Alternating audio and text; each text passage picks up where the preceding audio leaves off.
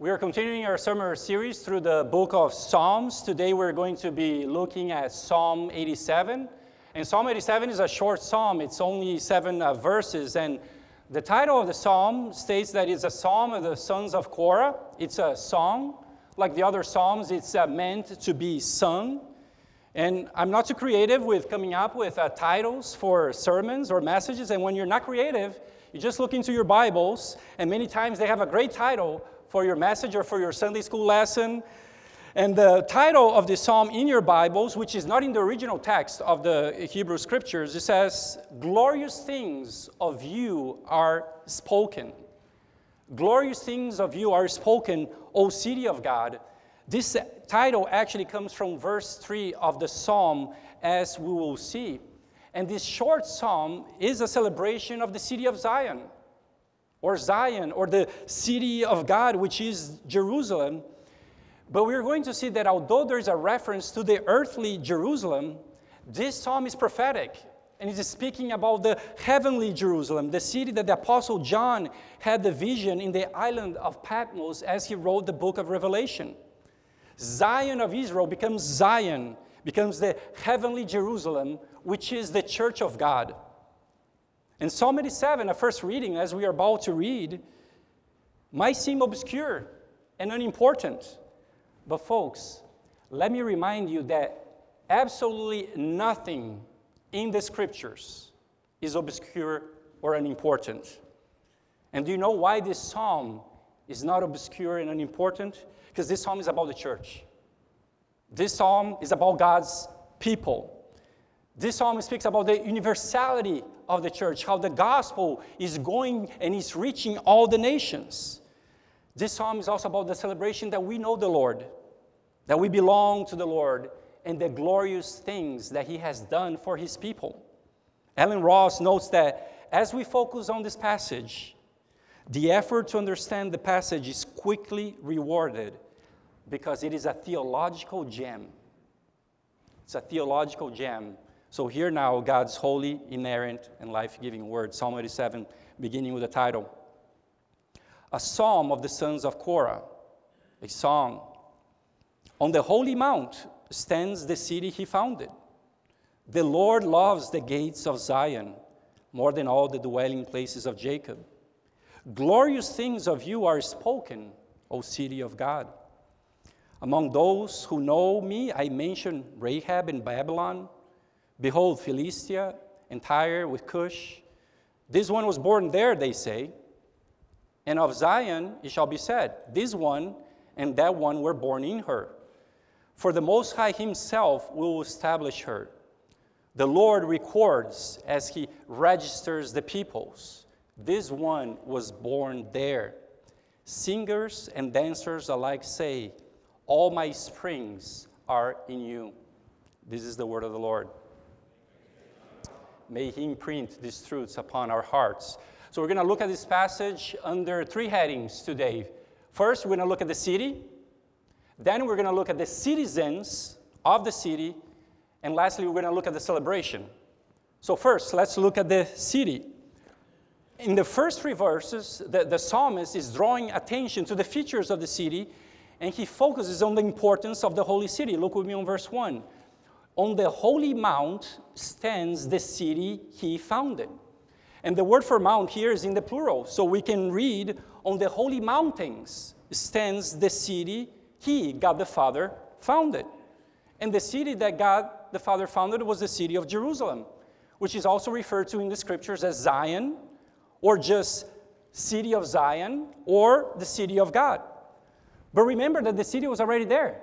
The city was already there in the time of Abraham, and King David conquered the city from the Jebusites, and he made Jerusalem the capital of Israel. And God, in His sovereignty, He chose Jerusalem to be the center of cultic worship in Israel. It was the place where Solomon built the temple. It was the place where God chose to dwell among His people. It was the place appointed by God Himself for His people to worship Him. And the reason why this mount was considered holy was because God dwelt there. It was not that it was anything special with this mountain. As far as I know, God could have chosen the hills and the mountains of Mo Ranch. But the reason why this mount was so holy and precious is because God dwelt there. It was the temple in Jerusalem, in the Holy of Holies, that God's presence was manifested among his people. Listen to these words of R.C. Sproul. Zion is important not because of its size, but because it is the location of the temple, the place of God's special covenant presence. Jerusalem, back in the time, was the place appointed by God where God's people worship the only true and living God. And after the temple was built, there was only one designated place for the official worship of God, and that was in Jerusalem. But praise be to God, brothers and sisters, that now we don't have to go to Jerusalem to worship God.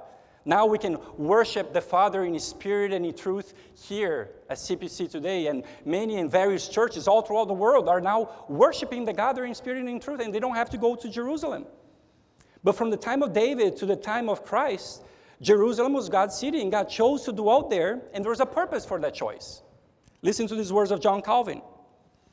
But the end of such a choice was that there might be some fixed place in which the true religion should be preserved and the unity of the faith maintained until the advent of Christ, and from which it might afterwards flow into all the regions of the earth.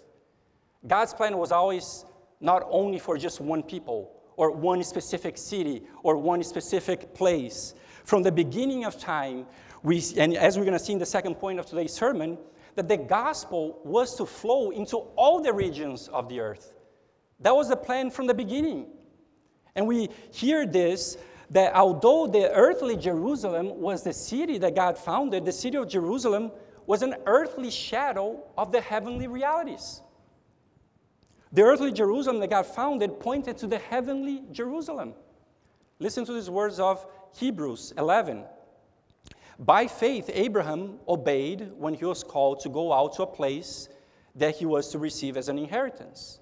And he went out, not knowing where he was going.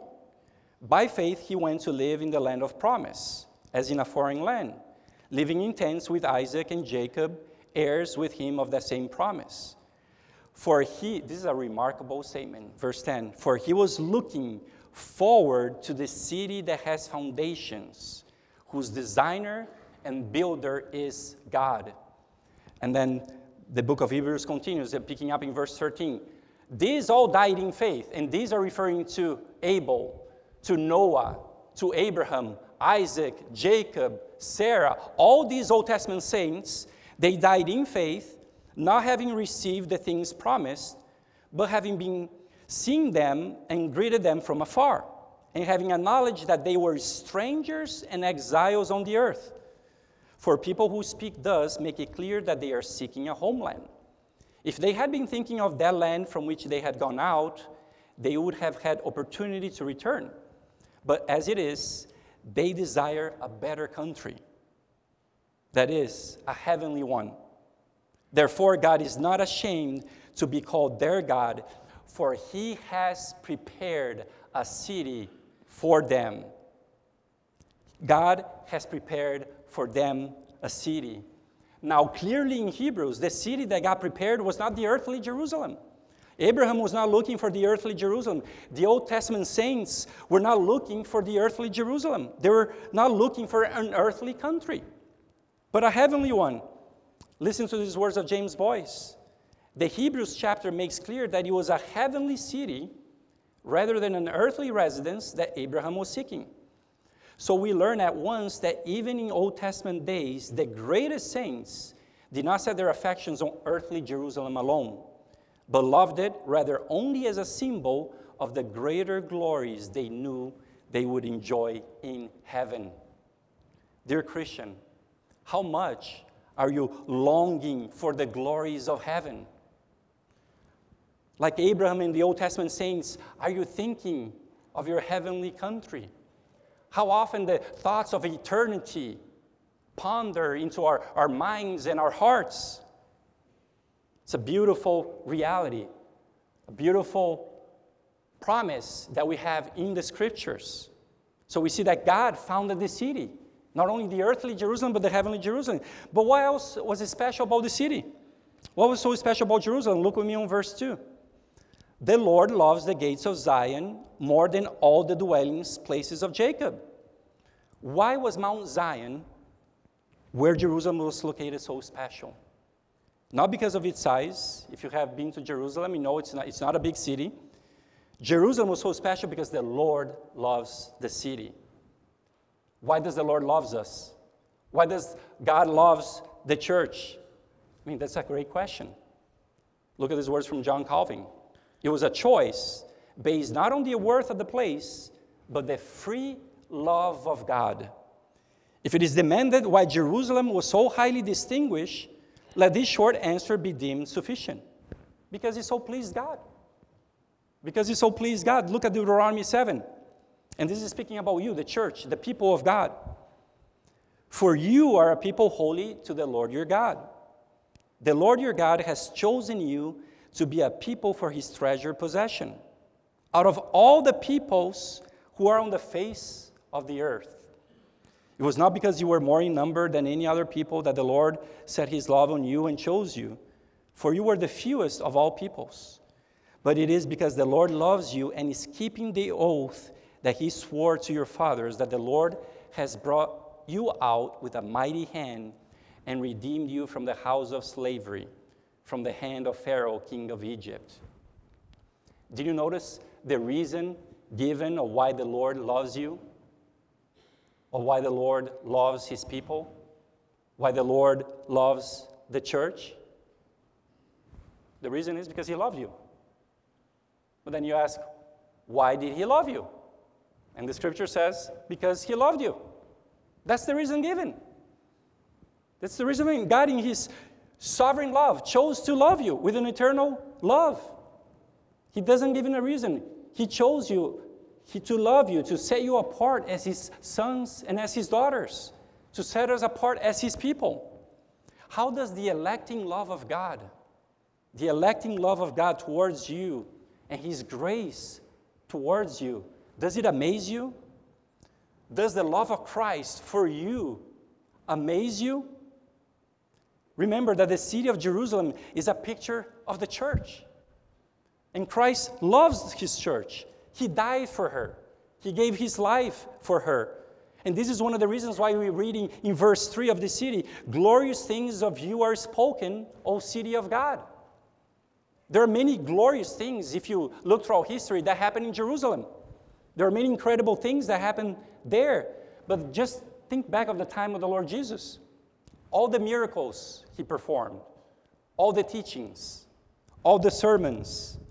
It was the place where the Lord accomplished the work of salvation, your redemption, our redemption, where he was crucified and he died. It was also the place where he gloriously ascended into heaven.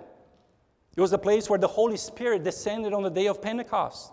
And it was from Jerusalem that the apostles were sent by Jesus to go into all the earth and preach the good news of the gospel.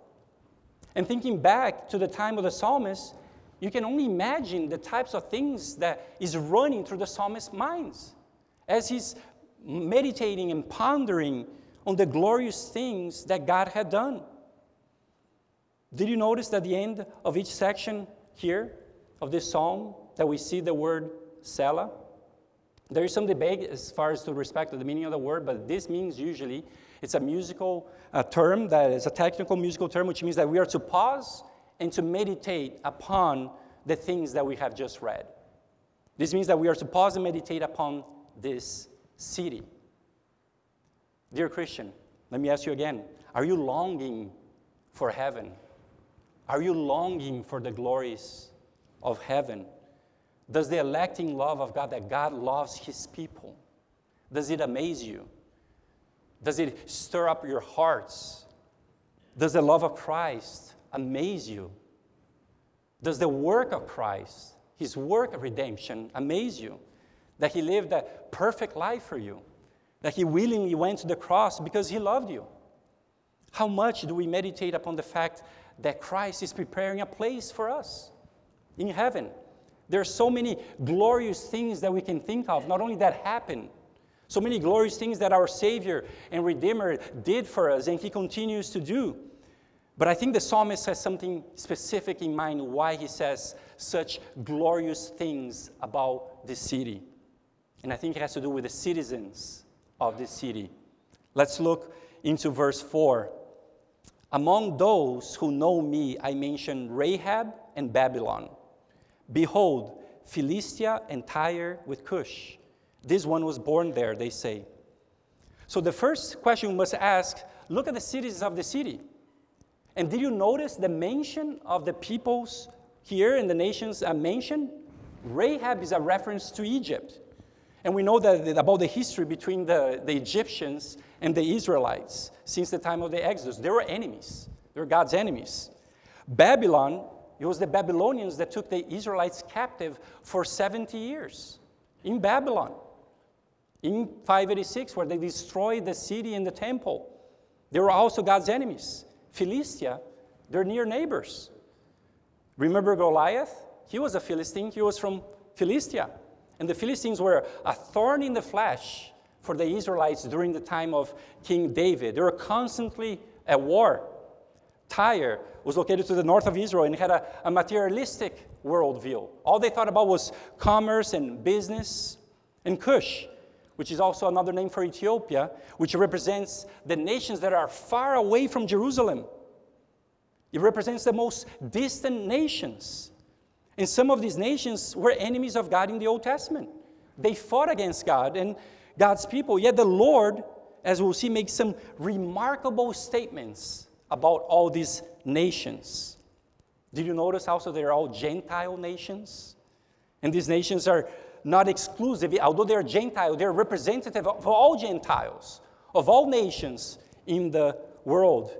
But look again at what the Lord says about the citizens of these Gentile nations in the beginning of verse 4. Among those who know me. Among those who know me. Among those is a reference to all these nations, all these Gentile nations who were enemies of God. But what kind of knowledge are we talking about? Just a mere intellectual knowledge that there is a God, that God exists, a mere historical knowledge? No, it is a saving knowledge. Listen to these words of James Boyce. Here it means more than merely admitting that there is such a God as Jehovah, or even acknowledging him as the one true God. It means coming to him in a saving relationship, bowing before him, and seeking to know him better. Acknowledging the Lord means knowing him personally in a saving relationship. It means to abandon your old beliefs, whatever that might be. Abandon your old beliefs. Before coming to faith in Christ, I was into New Age and all kinds of different possible beliefs that are out there. It means abandoning your old beliefs, repenting of your sins, and putting your faith in Christ, and trusting Christ alone for salvation, because the only way to know God, those who know me, is through Christ. Listen to these words of John 17. And this is eternal life, that they know you, the only true God, and Jesus Christ, whom you have sent. Let me ask you a question. Do you know God personally through Jesus Christ, his only begotten Son? Do you have saving faith in the Lord? Or do you just have faith in just a mere knowledge that God exists? Do you have true faith as confessed in our affirmation today? The Heidelberg Catechism, question 21, what is true faith? True faith is not only a knowledge and conviction that everything God reveals in his word is true. It is also a deep-rooted assurance created in me by the Holy Spirit through the gospel, that out of sheer grace, love that word, those words, out of sheer grace earned for us by Christ, not only others, Egyptians, Babylonians, Ethiopians, everyone, not only others, but I too have had my sins forgiven, have been made forever right with God, and have been granted salvation. Out of sheer grace earned for us by Christ. And I don't want to start mentioning all the nations here. But think about it. The Lord began preaching in Jerusalem, and he sent out his 12 apostles and his disciples. And look where the gospel has reached. How the gospel has reached people of every single nation, tribe, and language. It was the plan of God from the beginning. God gave this promise to Abraham. Listen to these words of Genesis 12. Now the Lord said to Abram, go from your country and your kindred and your father's house to the land that I will show you. And I will make you into a great nation. And I will bless you and make your name great, so that you will be a blessing. I will bless those who bless you, and him who dishonors you I will curse. And in you, it's a reference to in the seed of Abraham, who is Christ, the Lord, in you, in Christ, all the families of the earth shall be blessed. Psalm 87 is rooted in the theology that God made with Abraham, that the gospel was to go to all the nations. God promised that through Abraham, he was going to be the father of a multitude of nations. All the families of the earth would be blessed. How would they be blessed? Listen to verses 4, 5, and 6. This one was born there, they say. All these nations, the Egyptians, the Cush, all these were born there. This one in verse 5 and that one were born in her, for the Most High himself will establish her. The Lord records as he registers the peoples. This one was born there, like in Zion. This is a remarkable statement. Remember, all these are Gentile nations. They're enemies of God. It's an astonishing declaration. And it's not only remarkable that they're going to be reckoned as citizens of the city, but that they're going to be reckoned as natives of the city. And to make this point emphatic, 3 times he says, this one was born there, or in her, or born there. Now, I have dual citizenship. I am a Brazilian, and I'm a naturalized citizen of the United States. I have 2 passports. But even though I am a citizen of the United States, I'm not a native from the United States. I was born in Brazil. I was born in São Paulo. But pay close attention to what the Lord is saying here. He's saying that all these nations, all these Gentile nations, all these citizens of these nations who know the Lord, you have the Egyptians, the Babylonians, the Philistines, Ethiopians, and the people from Tyre, and you and me, dear Christian, we are not merely naturalized citizens. We are recorded in the registry of God as his very own children, as if we have been born in the city. Look what he says. The Lord records as he registers the peoples. This one was born there. And of course, born there is being used metaphorically. It's a reference to the spiritual birth. It's a reference to being born again. And the reality is that my citizenship is not in Brazil. And your citizenship is not from the place where you're born, whatever that country was. Look at Philippians chapter 3, what Apostle Paul says. But our citizenship is in heaven. And from it we await a Savior, the Lord Jesus Christ. And then later on he says in Galatians 4:26, but the Jerusalem above is free, and she is our mother. What a remarkable statement. That we're not merely naturalized citizens. We are recorded in the registry of God as his very own children. That is why the Apostle Paul says that the Jerusalem above is our mother. Listen to these words of Alan Ross. Citizenship in the eternal city is by faith in the Lord. A faith that transforms the believers, like being born again and obtaining a birthright in the registry. And for those so born into the city of God, the prospects of celebration and joy are everlasting. The prospects of celebration and joy are everlasting. Did you notice that at the end of this section of the psalm, we see the word Selah again? Which again means that we are to pause and to meditate on the things that we have just read. This means that we are to pause and meditate upon the citizens of the city, What are we to reflect on? What is this all about? What is this telling about God's people, his sons and his daughters? One commentator said, if it is about anything, it is about the grace that brings in undeserving sinners, outsiders, and blesses them with the privileges of citizenship.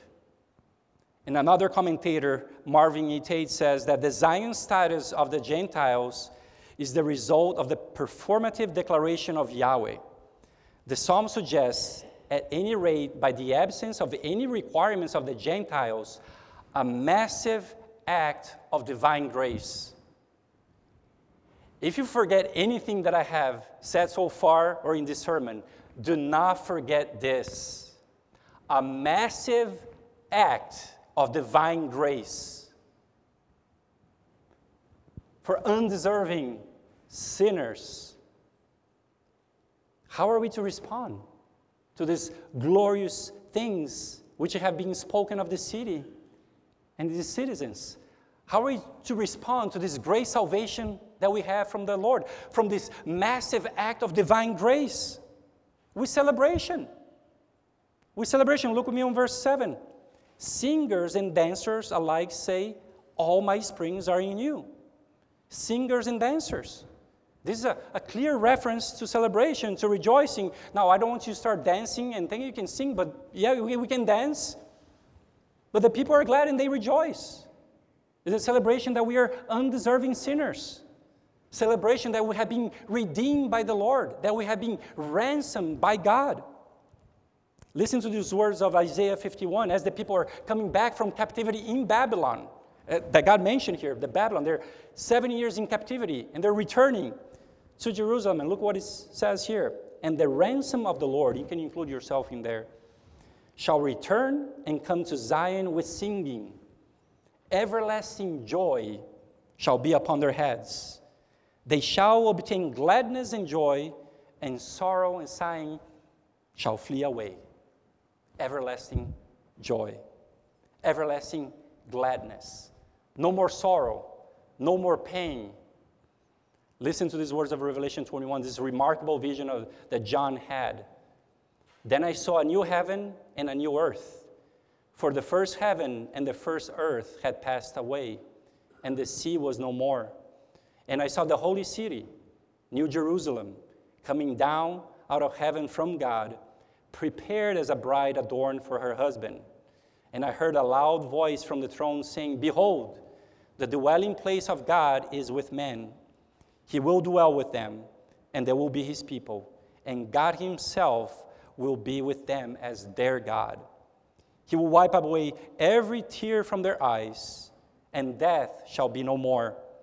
Neither shall there be mourning, nor crying, nor pain anymore, for the former things have passed away. This is our destiny. This is what God has prepared for us. The glories of heaven that no eye has seen or mind can understand or even comprehend. The glorious things that God has prepared for us. And Psalm 87 here is inviting, look what it says here in Revelation 21. Behold, the dwelling place of God is with men. He will dwell with them, and they will be his people. And God himself will be with them as their God. Psalm 87 is inviting us to celebrate the reality of heaven, to celebrate the heavenly Jerusalem, the presence of God himself, to celebrate the church, to celebrate the people of God. And God calls us to invite all the nations, even our enemies. There's no one who is ever too far away from God. Look at all these enemies that God saved, and there was a beautiful prayer that Keith made during the prayer. Even our enemies, even God's enemies have been saved with this massive act of divine grace. We are to make music. We are to sing. We are to celebrate that we are children of God. Celebrate your salvation in Christ, dear Christian. Celebrate that you're a child of God, that all your sins have been forgiven. Celebrate that we have found this great pearl, this great treasure, God's kingdom. Celebrate that we have eternal life and that we're going to live with our Heavenly Father forever, and one day we're going to see our Lord face to face. Celebrate that Christ is preparing a place for you, a home for you. I finish with these words from Hebrews 12. But you, dear Christian, have come to Mount Zion and to the city of the living God, the heavenly Jerusalem, and to innumerable angels in festal gathering, and to the assembly, or to the church, of the firstborn who are enrolled in heaven. Our names are written in heaven in the Lamb's book of life. And to God, the judge of all, and to the spirits of the righteous made perfect, and to Jesus, the mediator of new covenant, and to the sprinkled blood that speaks a better word than the blood of Abel. Brothers and sisters, dear Christians, what a glorious things that have been spoken about the heavenly Jerusalem. What glorious things are spoken of heaven, of the citizens of God, of this country, that we are sons and daughters of God, that we have been redeemed and ransomed by the Lord, and we are to celebrate. We are to celebrate. We are to rejoice and be glad. And I love even the closing hymn, "On Jordan's stormy banks I stand. I am bound." We are bound. We are bound for the promised land. We are bound. We are bound for the promised land. And all of us are going to be, if you're in Christ, friends forever. Friends forever. It's an incredible reality that we're going to not only see our Lord face to face, but that we're going to be in heaven forever, that our fellowship that we have here is only going to continue forever in heaven. I'm looking forward to that day. I'm looking forward to seeing all of us together in heaven. It's a beautiful reality, but also those who do not know Christ yet, those who are his enemies, those who God is calling to be part of his people. What a beautiful psalm. What a beautiful reality. What a beautiful promise. Amen. Let us pray. Father, truly glorious things are spoken of heaven, of the heavenly Jerusalem. Glorious things are spoken about your works. Glorious things are spoken about you. We give you thanks, Jesus, that not only you have redeemed us, you have saved us, you have ransomed us, but also that you are preparing a place for us. You're preparing a place for your people. And all the sufferings, all the trials, all the tribulations, all the disappointments we experience in this world, we know that it cannot compare, as Apostle Paul wrote in Romans 8, with the glories of the age that is to come. And we give you thanks and we praise you for these incredible promises. We give you thanks and praise you for the glories of the age that is to come. And all the promises that in Christ Jesus, they are yes and they are amen. And it is his name that we pray. Amen.